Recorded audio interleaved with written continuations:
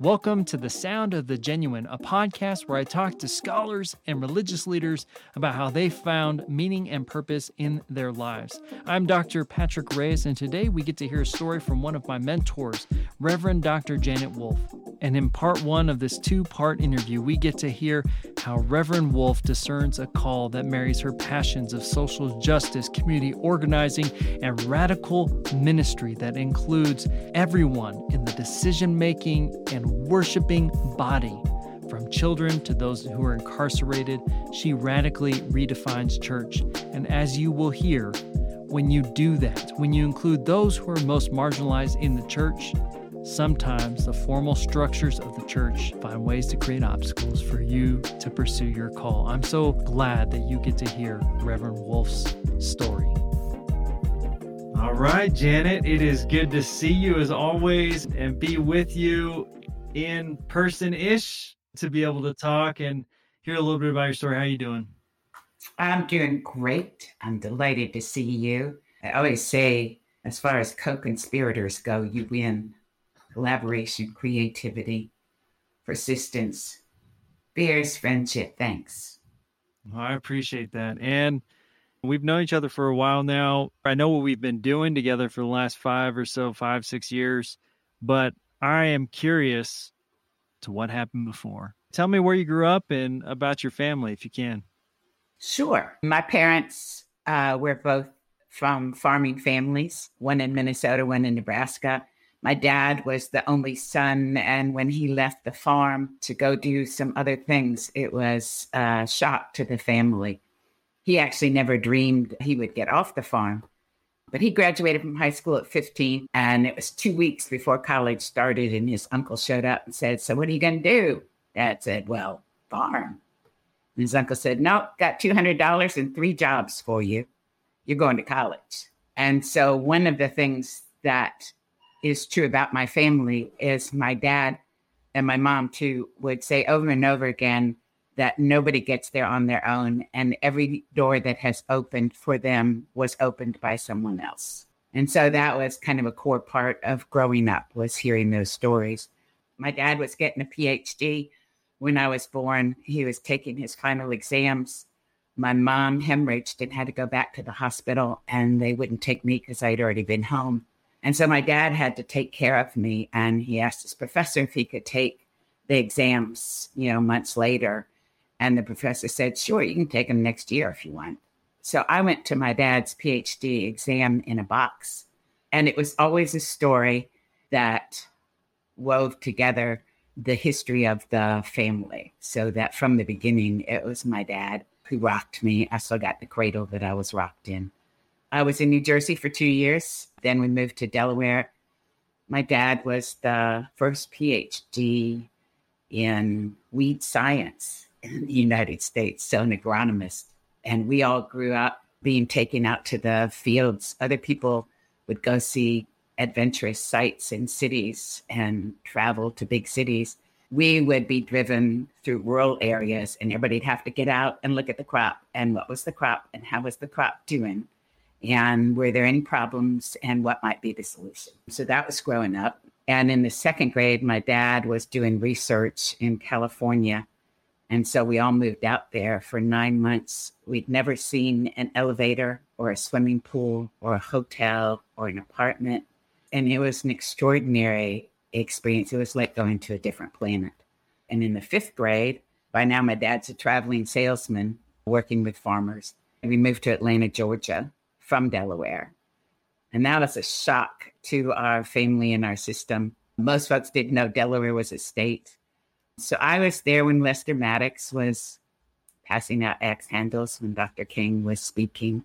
We went to a downtown Lutheran church, 4th and Peachtree. I think it was 1962 when the civil rights workers sent notes to all the downtown churches and said they would bring integration teams on a particular Sunday in February. And so the churches met. My dad was on the church council, and what should we do? And after much discussion, our church put out this little tiny sign that said, "All who want to worship are welcome here." And the morning came and we always sat up in the balcony. And I remember the integration team coming to the front of the church and sitting down and people saying hi. And then they left. And everybody was like, oh, that's it? And we walked outside and the Southern Baptist Church across the street had their members holding hands around their 1 square block city property with the larger men threatening and pushing any of the civil rights workers who were attempting to cross the line. And it was, for me, the first time I really saw the sermon come out of the pulpit and walk into the streets. It was the first time I understood that there was no neutral ground, that you had to make a choice and take a stand, that this faith tradition required some very concrete decision making. We then had SNP come and talk to our youth group. Our church was defaced. People spray painted it. Our church parsonage, the garage, was bombed. And it was such a tiny thing we had done. And yet it was so threatening. I remember being in marches in the streets. I remember losing my youth group because I had stopped to fix my shoe. When I looked up, I couldn't find any of them, and I was frightened. I couldn't figure out what to do. And so I was in this alley, and there was an older Black woman who was sitting on a stoop and tying her shoe. And when she got up, she simply took my hand and said, come on, baby. And it was the beginning of my understanding that it's not that I have to find the courage to do something, but I do have to be in a community that's willing to hold on to me and willing to pull me along when I'm not quite sure what I either want or ought to be doing. Atlanta was a shock too. I remember I woke up late at night and I heard crying, and I saw my mom and dad and this other man in our living room crying. The other man was a traveling salesman like my dad. He also was new to the South, and he had been in a rural area in Georgia and hit a Black woman who was walking on the road. At night, he stopped and got out and went to the nearest house and called an ambulance and went back to the woman. And when the ambulance came, it was a white ambulance, and they refused to take her. She died in his arms. And so my parents and this man were saying, you know, what world have we come to? They didn't realize the segregated ambulances would be like that. Atlanta was it was for me a change in how I understood faith and what I thought I was called to. Maybe the next big piece in the faith formation is I was married my high school sweetheart. We had 2 boys, and then he left, and it was the 1970s. And I had never even met anyone who was divorced. So this was a huge shock to me. Our wedding ring said one in God. And I had no clue what to do. I didn't even tell anybody about my sister for 6 months. I went to my church. I'd been in the church my whole life. I was an adult Sunday school teacher. I worked with the youth group. I was on the church council. I participated in national anti-poverty pieces. And I believed that the church would be my source of comfort and strength. And I went to talk to the pastor, and the pastor said, you know, Janet, you are always welcome to worship here, but you'll need to resign from your leadership roles because you're no longer an acceptable role model. And for me in that moment, he was saying what I was thinking God was probably thinking, you know, you just don't measure up. You're not worthy enough. There's really no place for you. It was a hard and harsh moment. I ended up taking my 2 boys over to a little tiny church. They met in a garage in the middle of a housing project. And the only reason I knew about it is because sometimes we were allowed to invite kids, younger kids who were in state care, to stay with us for a weekend. And they never had dress-up clothes. And so I had found this little church where we could go in jeans and T-shirts and sneakers, and kids were welcome and you could be rowdy. And at the time, I remember, I was angry at God, angry at all male human beings except my 2 children, angry at the world, angry at the church. And the pastor, Bill Barnes, I would tell him all those things. He'd say, that's fine, just keep coming back. And that church really loved us back into life. I'm not sure where we would have been without them. It's the reason I became Methodist, not because I somehow thought about whether I wanted to be Methodist, but because this little house church loved us at a time when I was really unlovable, angry, prickly. So that was huge to find a place where we belonged. I was a single mom with 3 part-time jobs and these 2 boys. And that was all just fine in this little congregation that loved us. Except then it came to Christmas Eve. And the pastor said, well, our Christmas Eve services are at the prison. What? Yeah, the Christmas Eve services are at the prison because read the Christmas story. This is what shakes up the world because Jesus is born in the middle of a community that is oppressed and day after day battered, pushed against the walls, Howard Thurman would say. So their backs are against the wall, pushed there by these systems. You can't do that just any place. You got to do it where it's really plain what empire is doing. We go to the prison. That's how we hear the gospel. I was not enthused. I admit that I was grumpy about the whole thing. And we went to the prison and something had happened inside and they were on lockdown. So now we're not even allowed inside. We are this handful of people in the parking lot. And even though it's Nashville, Tennessee, it is snowing and sleeting. And I am convinced that the only thing we're getting out of this is earaches and sore throats. I'm going to miss work. My kids are going to be sick. Misery is coming. Nevertheless, this is the community that has loved us. So I'm trying to hang in there. We are working hard to get the Christ candle lit because wind is blowing. And so we huddle around and somebody hands me the Bible and says, here, read this. And it's Isaiah, for the people who sat in darkness, upon them has light shined. And we do finally get the Christ candle lit and we're trying to light our little candles. I'm remembering our suburban big church with poinsettias and candlelight and choirs and trumpets and the pageantry of little kids dressed up as shepherds. But I lean in, trying to light my candle, get the kids to light theirs. And all of a sudden, one of the kids tugs my coat and says, Mama, look. And I turn, and in cell after cell, folks are holding up lighters and matches to the window. So that by the time we sing Silent Night, I'm convinced the chorus is inside and out. And for me, that's another turning point, right? That we require community to help us turn to see what God is doing in the world, that we ought to be ready to be startled by what God is doing in the world because our assumptions are usually wrong, and that the place to hear the radicality and the hope and the grace of the gospel is in the very place where folks are struggling hardest just to get through this particular day. And that started my connection with folks inside prison, which has continued since 1975. And it's been a source of life and hope. The next big piece for me in my journey.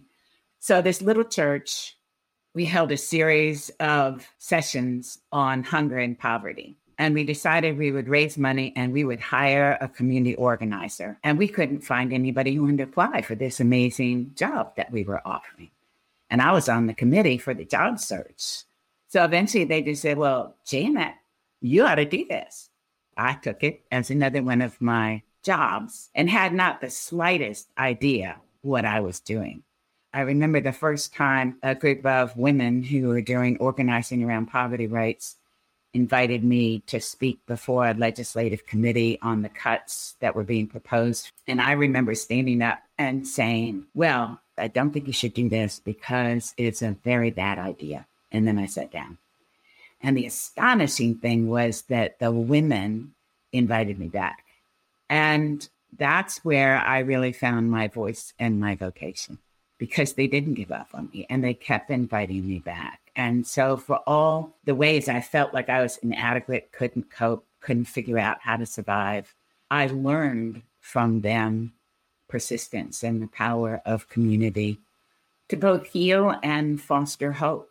I learned the incredible gift of collective power, of not having to figure out things on my own or not needing to rely only on myself, to belong to a community that both helped me and held me accountable. And so that was an incredibly powerful experience. I ended up doing community organizing on poverty rates at a local level and then a state level and then a national level. I think sometimes that if we had understood really how big the powers were against us, we never would have waded into most of the battles. But we really accomplished some things. I mean, it was for me a visible, tangible, concrete illustration of what collective power can do to change the world. So then I got remarried, married a community organizer.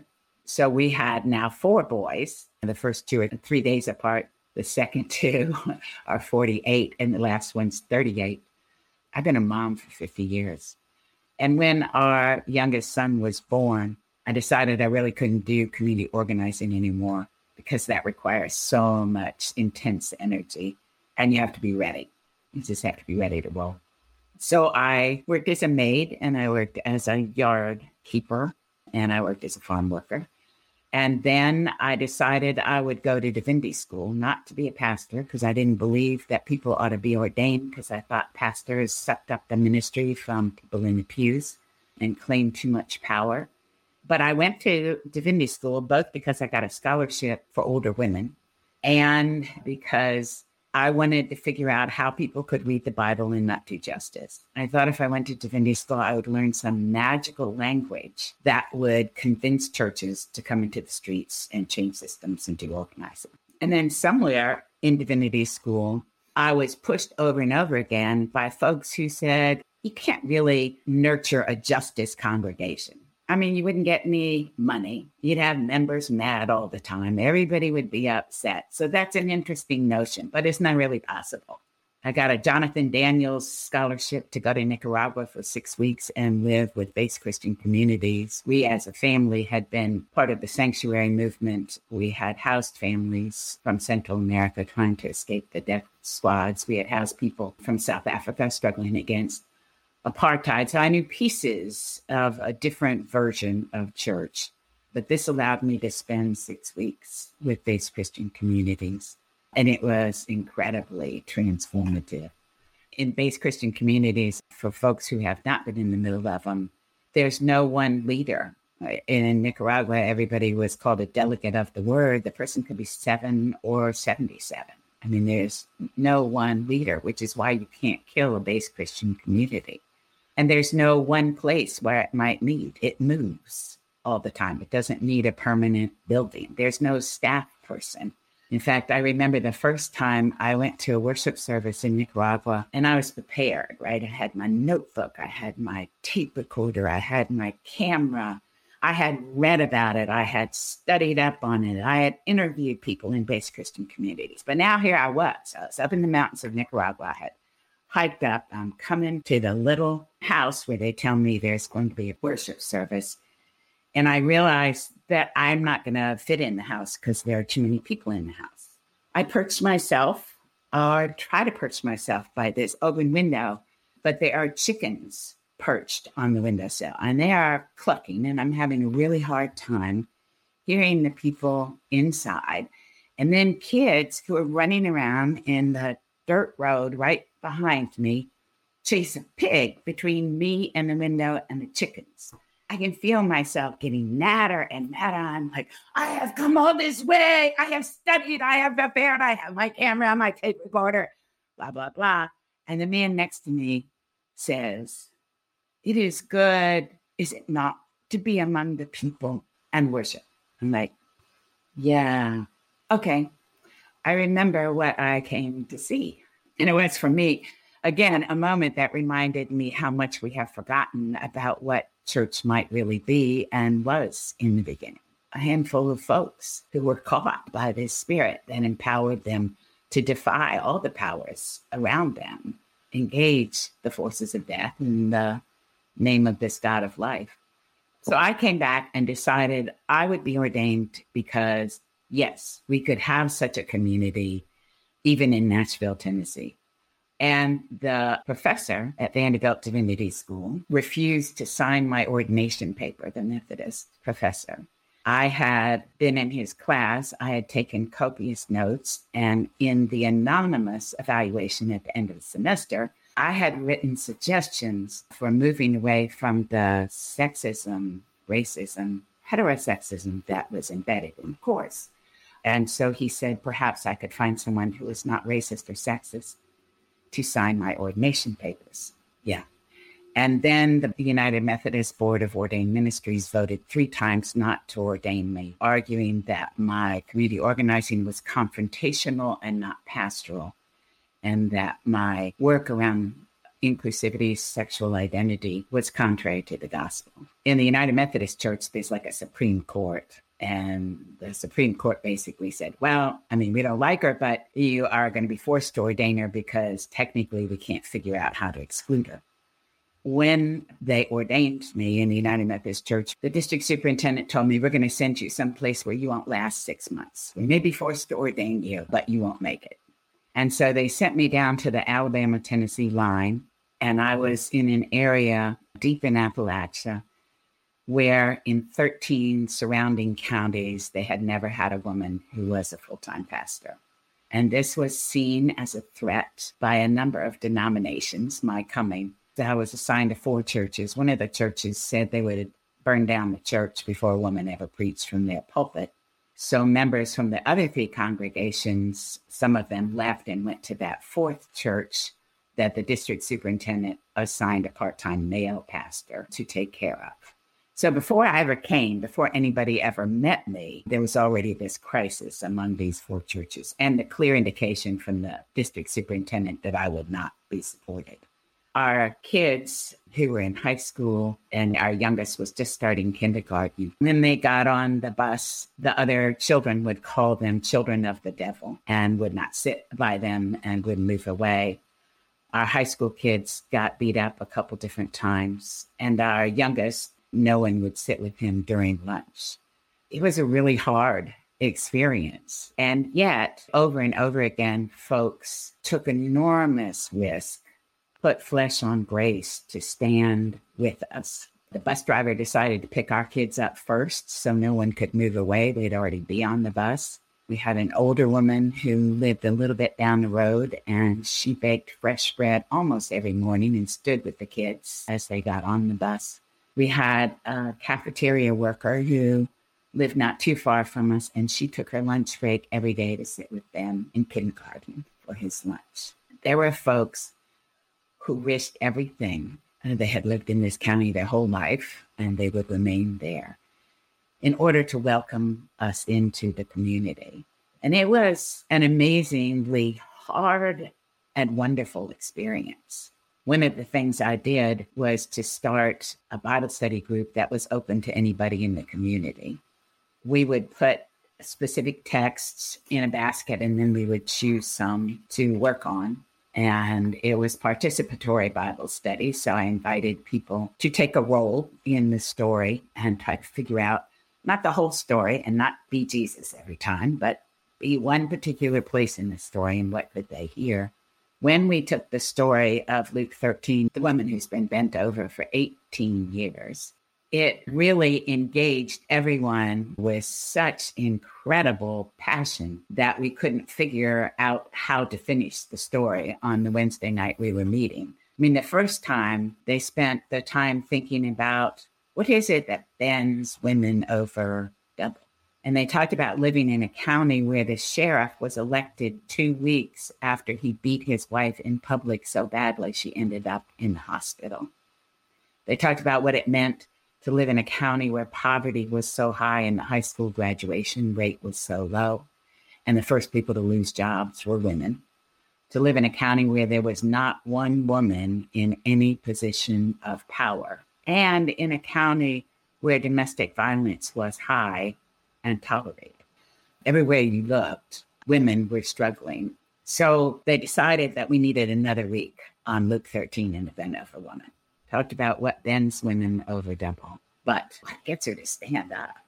So the second week, they just kept saying, what would it feel like in front of all those folks who intended to keep you bent over double to hear your name called as central to the covenant community? Daughter of Abraham. You are a daughter of Abraham. I mean, in front of all the folks who have labeled you everything else, you're called as an incredibly important partner in this covenant community. So they didn't finish it that night. We went over to a third week. And that week was, why would she stay standing up? So here are these authority figures, and they're really angry. They're mad. Jesus moves on, but the woman is stuck in this community where there's clear anger against her. Plus, she's been bent over for 18 years. I mean, she would have grown accustomed to it. And they decided that it was the crowd, that whenever she forgot who she was, they would remind her she was a daughter of Abraham. They would remind her that she was named by grace with a power that could not come undone. And they were taken with that. It was a big celebration. That was on Wednesday night. On Saturday night, I don't know, 1, 2 o'clock in the morning, Deanna called. And everyone knew that Deanna's husband beat her with some regularity. He was part of a family that was the wealthiest family in the county, the largest landowners. And he had kicked her with steel-toed cowboy boots. And she needed to be taken to the hospital, so I took her to the hospital.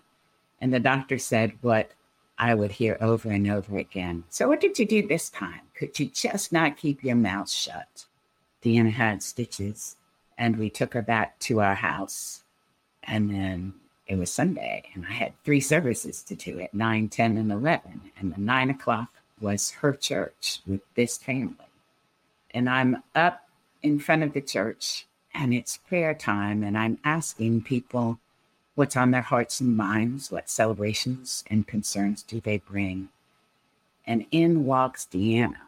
And by now, her face is swollen and multicolored, and she doesn't say anything, tears streaming down her face. And she just stands at the back of the church, and I have no clue what to do, not one. And then her sister-in-law, so sister of the man who beat her, stands up and says, "You are a daughter of Abraham." And then other folks in the congregation stand up as well and repeat, "You are a daughter of Abraham." And those congregations went on to start the largest battered women's shelter in rural Tennessee. The power of the gospel, rooted in a community that really is broken open by what is and what might yet be, is incredible just to watch, to see, to be a part of. And there were lots of experiences like that, just so many moments of grace that was larger and thicker than ever I had imagined. The Methodist Church, of course, moves us. And so after 2 years, they moved me. I thought it was going to be a great move because I was going back to the congregation where I interned for 2 years. And so the pastor loved me. I loved the congregation. I knew lots of people. I had done lots of community organizing work with folks. I had deep roots in the congregation. But the Methodist Church published this column in the newspaper arguing that I was the first cross-gender, cross-racial appointment in the Tennessee Annual Conference because I was white and female. It confused people for a moment. Yeah. And right before I went, they moved the pastor that I had worked with and had a good relationship with. They brought in a pastor from North Carolina who did not want to work with a woman and especially didn't want to work with a white woman.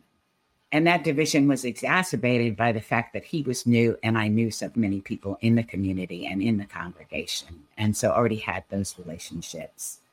And that was a hard 3 years there. Every Sunday I had 2 powerful moments. The first was kind of being in awe that I was part of this community. And the second was being reminded that this one person with a whole lot of power really, really, really didn't want me to be there and reminded me of that over and over again.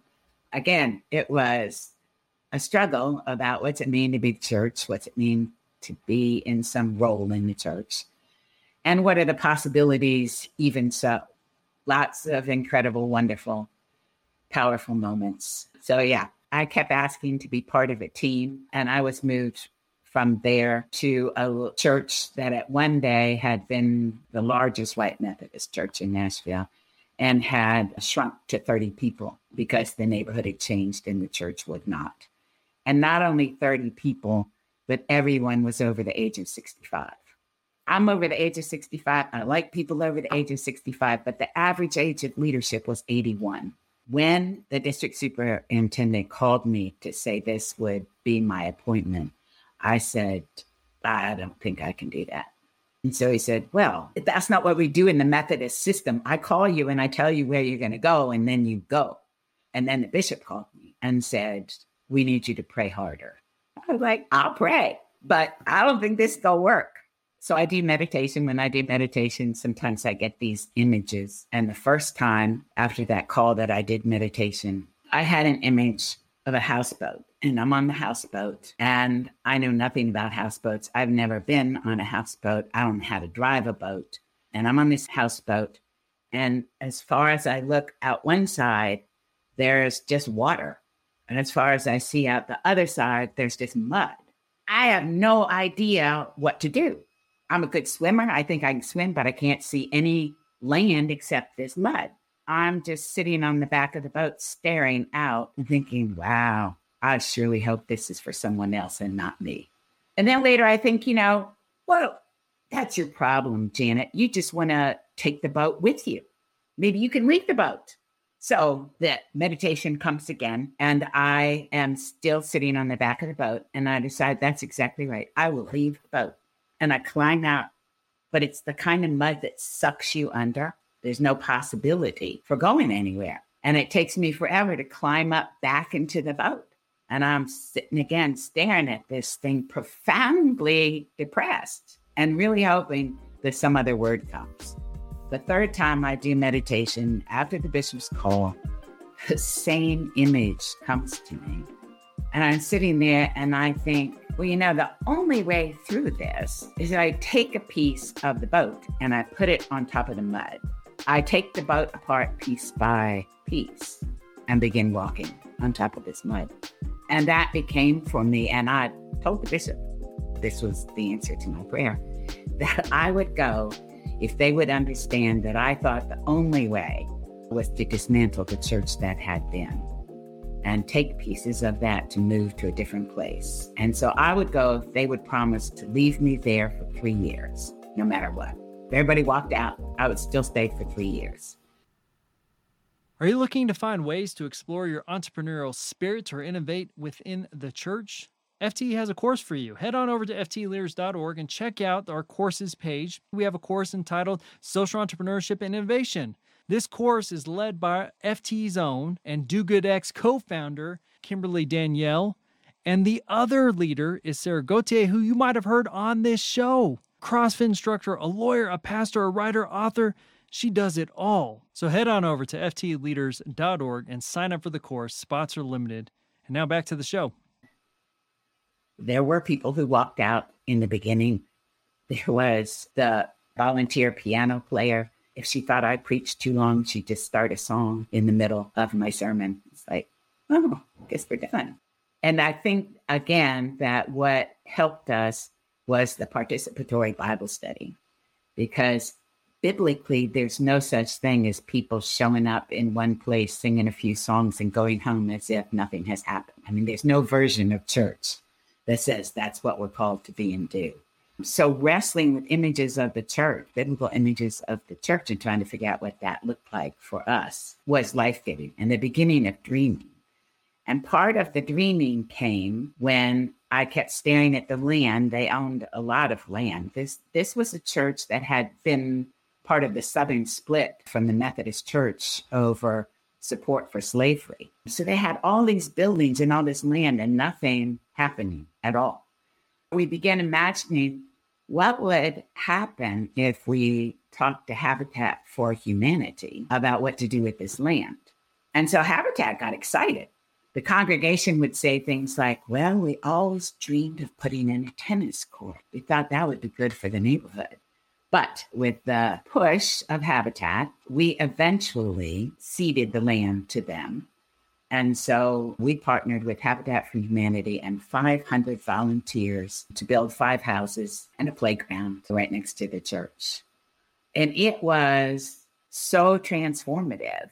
People would drive by and say, whoa, I thought that church was dead. And folks in our congregation struggled with it in the sense that they really wanted to choose the families who were going to live in the houses. They wanted to make sure they were Christians. No, you can't choose the families. No, they don't have to be Christians. Yes, they can come to church if they want to, but they don't have to. The spilling over of community, the visible shift in what was happening, people beginning to imagine, we let go of this little bit we were doing nothing with, and look what happened. What might happen if we opened our hands and hearts just a little bit more? Kids came from the neighborhood to see what was happening. Kids who had never been in church before. Kids who had no notion what church was, but here was a building. Looked like cool stuff was happening. So they started coming to the worship service, which was a shock for everyone. There were no kids in the congregation at all. During prayer time, I say, what's on your hearts and minds? What are the celebrations and concerns you bring? The adults just sit there silent forever. But the kids go on and on and on. Oh, yeah, I'm really thankful. I got a lollipop. I'm so thankful because I got muffins for breakfast. They weren't mine, but my sister gave them to me. And they go on and on and on. There was this scary dog and it almost bit me, but then it didn't. And that was really cool. And it changes the life of the congregation. They begin to reimagine what it is to be church. And then there's the morning that Parvati, who lives in the nearby housing project, keeps raising her hand, saying, I got to pray, I got to pray, I got to pray. I say, yeah, it's not time for prayer time yet. We had by then cards that people could write their prayers on and invited the kids to draw pictures if they couldn't do words. And she had drawn a picture of a body, blood coming out of it, and a little person standing next to it. And she said, this is my friend who got shot and me who almost did. And all the kids who aren't dead yet need prayers. And it shifted how people understood prayer. There's this kid who believes that if a community really holds on to this, like somebody's going to take this card home, put it in their pocket, something will happen. Kids might be safe. The building was falling down. Adults got so tired of trying to figure out how to stop the leaks and pay for all the repairs. But kids who are from the streets found a safe place. And they could put a picture on the wall and it would still be there 2 weeks later. The kids taught us what it means to be church. And because kids came, neighborhood adults started showing up, including folks from the streets. And that changed everything. And if you have someone who does not live in a house who's on your finance committee or on your trustee board, suddenly there are whole new possibilities for what you can do. Because nobody in the street says, oh, we got to wait till we take up a collection and raise this amount of money before we do the next thing we really need to do. Nobody who lives on the streets sits on a trustee committee and says, we really can't have kids in the parlor. They might spill Kool-Aid and that's not going to be good. No, they're looking at every nook and cranny for how we use the church building. One of my friends, a Catholic priest, called me up. I think it was 2 weeks before Christmas.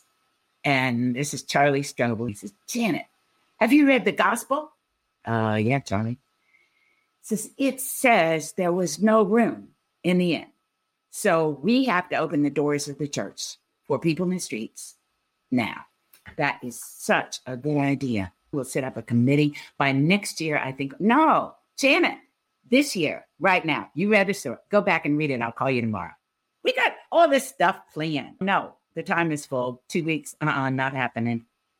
And Charlie calls back the next day and says, oh, so I got an idea. Here's how it's going to go. And within 2 weeks, I think we had 5 churches who had agreed to open their doors. And it turned us upside down on what it means to celebrate Christmas, like being at the prison all over again. So Christmas Eve, we were at the church. Folks from the streets stayed there. We had cots. We had a big Christmas dinner. We sang Christmas carols at the local bar and the laundromat and Walgreens and the gas station. We made decorations. We made silly gifts for each other. And then we woke up on Christmas morning and we had a service with everybody at the congregation and whoever spent the night there. We all participated in cooking a big breakfast feast. It was a new understanding of Christmas. For me, whether it's Nicaragua or the prison, or that first Christmas Eve, we're so seduced into empire's version of what the church should be that it's hard to even imagine something different. It is moving our social location, listening to the voices of folks who, again, whose backs are against the wall, that can help us here, because we're never going to get it right on our own. As long as we're sitting at a distance, as long as we are steeped and separated by our own privilege and power, we simply become theological justifiers, complicit with the very systems. Yeah, I'm not supposed to be talking about my theology, but we tried to change it in the sense that Christmas is sort of the church's worst example of how we distort a gospel story so that it props up the very systems we say we're against. So they want to collect Christmas gifts for the poor kids, and then we'll have a party and it'll make us feel good, and we'll take pictures and we'll put on a bulletin for them, and they have a special little sharing for people with money when they get more money now because we're such nice people. The whole time we leave the systems that are impoverishing the kids, the systems that are battering them day after day after day in place, and never ask kids what it is they want. So we began to ask kids what they wanted, and we decided we would have a children's ministry committee. Some of the adults, I think, felt threatened by the children who were coming. And after church, we go in the room, and it's filled with kids. Oh, we didn't know grown-ups came to children's meetings. They assumed they were in charge. It was, after all, a children's ministry committee. And they had some great ideas. And it was, again, a wonderful shifting, like apocalyptic, where it unveils the ways we have been complicit and requires a shakeup. There's lots of stories that come out of Hobson. So we partner with this large, wealthy white church because we're going to do Vacation Bible School and we got no money. And we're in an impoverished neighborhood, and our neighborhood has the highest rates of HIV/AIDS. It has the highest juvenile incarceration rate. It has the highest school dropout. It has the highest crime rate, on and on and on. We think they understand us.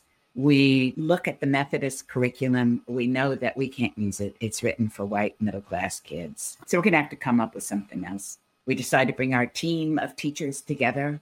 Our team represents our congregation, so it includes people from the streets. It includes former sex workers. It includes lots of different kinds of people. I know this is not going to be easy, but I think that it's possible. And we're there at our first meeting to create a curriculum. We start with the given text, and the first one is Luke 4. So the Spirit of the Lord is upon me. Bring good news. And so the woman from this large church says, oh, wow, I have such a good idea. We have so many crayons in our art department, and we could melt the crayons and we could make some new crayons for your children. And we could collect pennies, and then we could give them to you. And then the children would have something and they could buy something. And she's going on and on. And a woman who had been a sex worker says, hey, good news. Good news is like, I got a job. Good news is I got a place to live where nothing leaks through the ceiling and nobody's bashing in. That I need some good news. And again, a transformative moment, an invitation to really say, this text is not about easy good news. This text is about good news that turns things upside down and right side up. There are lots of Hobson stories. I was there 7 years. After 7 years, I took a sabbatical year. I was more and more aware of the damage that institutional church continued to do. And while we had by this time become a congregation of 200 wildly diverse, dramatically diverse, frightening for some people, diverse congregation, it seemed to me it was time to allow them to move and for me to listen in some different ways. We did have a member of our congregation, a musician, who wrote a song. And at the end of every service, 200 people would make a circle around the sanctuary, and we would sing this song. I see the love of God in you, the light of Christ comes shining through, and I am blessed to be with you, a holy child of God. In those moments, we had folks from so many different places of living and being. We had different languages, we had different cultures, we had different races, we had different income, economic groups, different educational levels, and every time, it was like being startled all over again that it was even possible that we had become this community. So then I spent a year. I was in particular struggling with the United Methodist Church around sexual identity and the increased witch hunts. I was a trained mediator. I volunteered and I would testify at trials. We had by then gotten a piece on restorative justice into the United Methodist discipline. But just the institutional harm that was being done seemed so big. And so I took a year off and I was invited by congregations in Canada and South Africa to do work around a lot of things, around transformative justice, around mediation, around evangelism, redefining evangelism. And so I did that. After the year, I'm still United Methodist clergy, so I'm still going to be appointed. And I asked to be appointed to a little tiny group that has a very long name, Religious Leaders for a More Just and Compassionate Drug Policy. It was an interfaith group that intended to end the drug war. You can see we did not succeed, but we did harm reduction. Even in Nashville, Tennessee, we passed out clean needles, collected the old ones, sat with folks, looked at mediation as an alternative to convictions in prison and jail. And then I was invited to be a professor at American Baptist College. It's a historically Black college that produced the largest number of national civil rights leaders of any college in the country. Little tiny college, but you're talking about Bernard Lafayette and John Lewis and James Bevel and C.T. Vivian, folks who then were rooted in the national movement for justice. I had done some community organizing with them before. And so I was a professor there for 7 years and loved it and loved teaching. I have appreciated this conversation so much and hearing the stories. What you just gave us was like 20-year fast forward. So, I am going to say that I would love to do a follow-up so we can get part 1, part 2 in this, because there's stories there that I don't want to miss. I got lots of time. I think it's important. I want to make sure we get a question in where I'm trying to recap everything you just said, so that way we can get some threads, at least that I'm hearing for our listeners. Well, and I realized that I haven't done anything about the prison. Yeah, I think we need a part 2. I think we need a follow-up interview. But just to say for this interview, what we have so far is I am seeing a thread here going from the daughter of an agronomist, stopping on the side of the road, seeing weeds, paying attention to what's happening in the fields, literally what's growing, what's not growing, being able to name what's happening in the land in front of you, to these moments in that Southern Baptist men linking arms, to the white ambulance and those moments of deep pain in Atlanta, even this time working with battered women, or the Christmas outside the prison, these moments of almost conversion or imagination, or where you're really kind of seeing the gospel come alive. I mean, this isn't like, this is something I just felt was needed. It's coming out of deep call for ministry. And then, with the children, I just love, let the children come. I mean, it's just biblical. Like, get out of the children's way. Of course, they're going to come to church. But I also hear in this tension, because it is a showing you of what ministry is. But I'm also hearing that most of these steps, that phrase that was said to Deanna in the hospital about what'd you do now, or what'd you say now, you just couldn't keep your mouth shut. And I'm hearing that not just for the people that you serve, for the children, for the sex workers, for folks in prison who are not used to having spaces in church or any place to really be able to speak up, but also you as a minister in the United Methodist Church, as you're going along, that phrase resonates from institutions that are saying to you, Janet, you couldn't keep your mouth shut again. Like, come on. You couldn't just sit in the houseboat in mud and just hang out. Everything you needed was there. You didn't need to dismantle this. I am thinking about, how are you thinking about ministry with that kind of, this call to being able to stop and see what's happening and pay attention and say, we can do something about this as a call, but also hearing all that noise that the church isn't ready for you, isn't ready for that transformation, that you never received a welcome invite, like, hey, yeah, we're ready to transform. Come on over. I challenge one word you used, because you're my friend, serve. I don't think I serve anybody. I think that the gift of being in community that really will challenge and change me has been my understanding of ministry, particularly as a white, formally educated woman, economically secure, who has every reason to believe the lies of the empire. I think that I have to be startled, converted, transformed, awakened over and over again. You know, I've been going into prison since 1975, and I remember sitting in a meeting not that many years ago where we've got maybe 15 folks formerly caged, and someone says, "How long did it take you to get out the front door?" I have no idea what they're talking about, but everybody else seems to get it immediately. It's like, oh man, I just put the chair in the kitchen near the refrigerator and just thought about it for a while. And then they talk about moving a chair closer and closer to the front door. The fear of opening the front door after being caged all those years, battered all those years, facing the world that criminalized and condemned them and wrote them off. I would never have gotten that. And over again, I know, depending on me, I'm going to get it wrong, whether it's about prisons or it's about poverty. I was a single mom struggling with endless jobs. And I still remember when I'm doing local poverty rights organizer and a mom walks in with 2 little kids and she wants emergency services, food. We don't do much direct service, but she's heard about our work. So she's coming asking. I say, "When was the last time you ate?" And she said, 2 days ago. "I'm pregnant." I said, "What? You're pregnant? Do you know how important it is for your baby that's not yet here to eat?" And she says, "I feed the one whose cries I hear." My arrogance, right?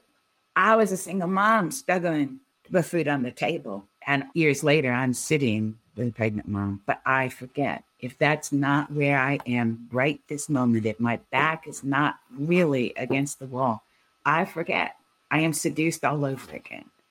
And so for me, ministry is exposing ourselves to the radicality of the gospel in ways that shock us, shake us up.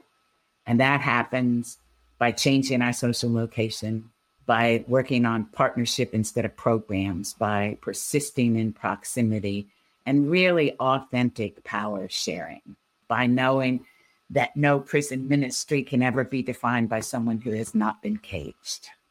No children's ministry can ever be defined without the voices of children who just ache for a place to belong, who are hungry to be loved and affirmed and encouraged and included.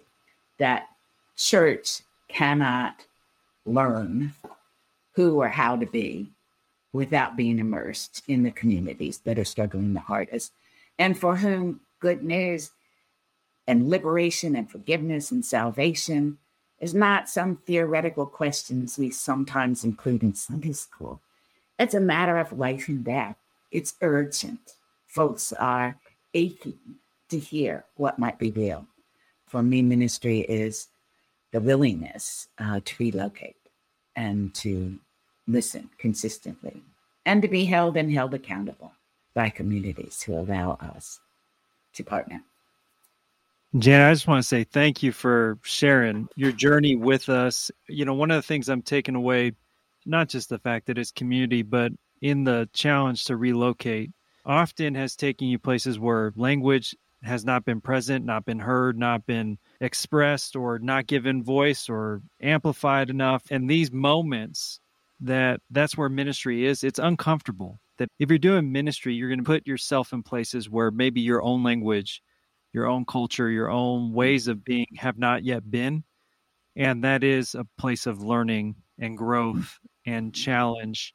And it is only expressed in community. So I'm just so grateful that you are able to do this work, or you were doing it as a ministry, as call, as community. I'm glad to be a small part of your very large community. And we are going to get you on for part 2 for sure, because I think what you're talking about in community, there is no limit to, like you said, this is not a program. It's not about starting this new thing in your church.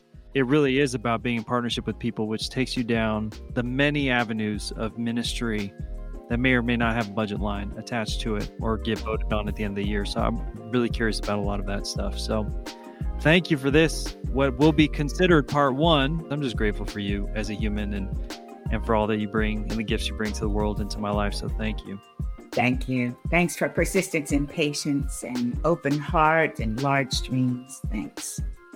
Hey, I want to thank you for listening to The Sound of the Genuine and Reverend Wolf's part 1 of our 2-part series. In order for you to get that second part, make sure to subscribe to this podcast. And if you want more resources, more stories, more insights about call or finding meaning and purpose in your life, head on over to fteleaders.org. I want to thank my executive producer, Elsie Barnhart, and the rest of the FT team, Heather Wallace, Diva Morgan Hicks, and Suryali Beats for his music, and the entire FT crew for helping put this story out into the world. We'll see you next time on The Sound of the Genuine.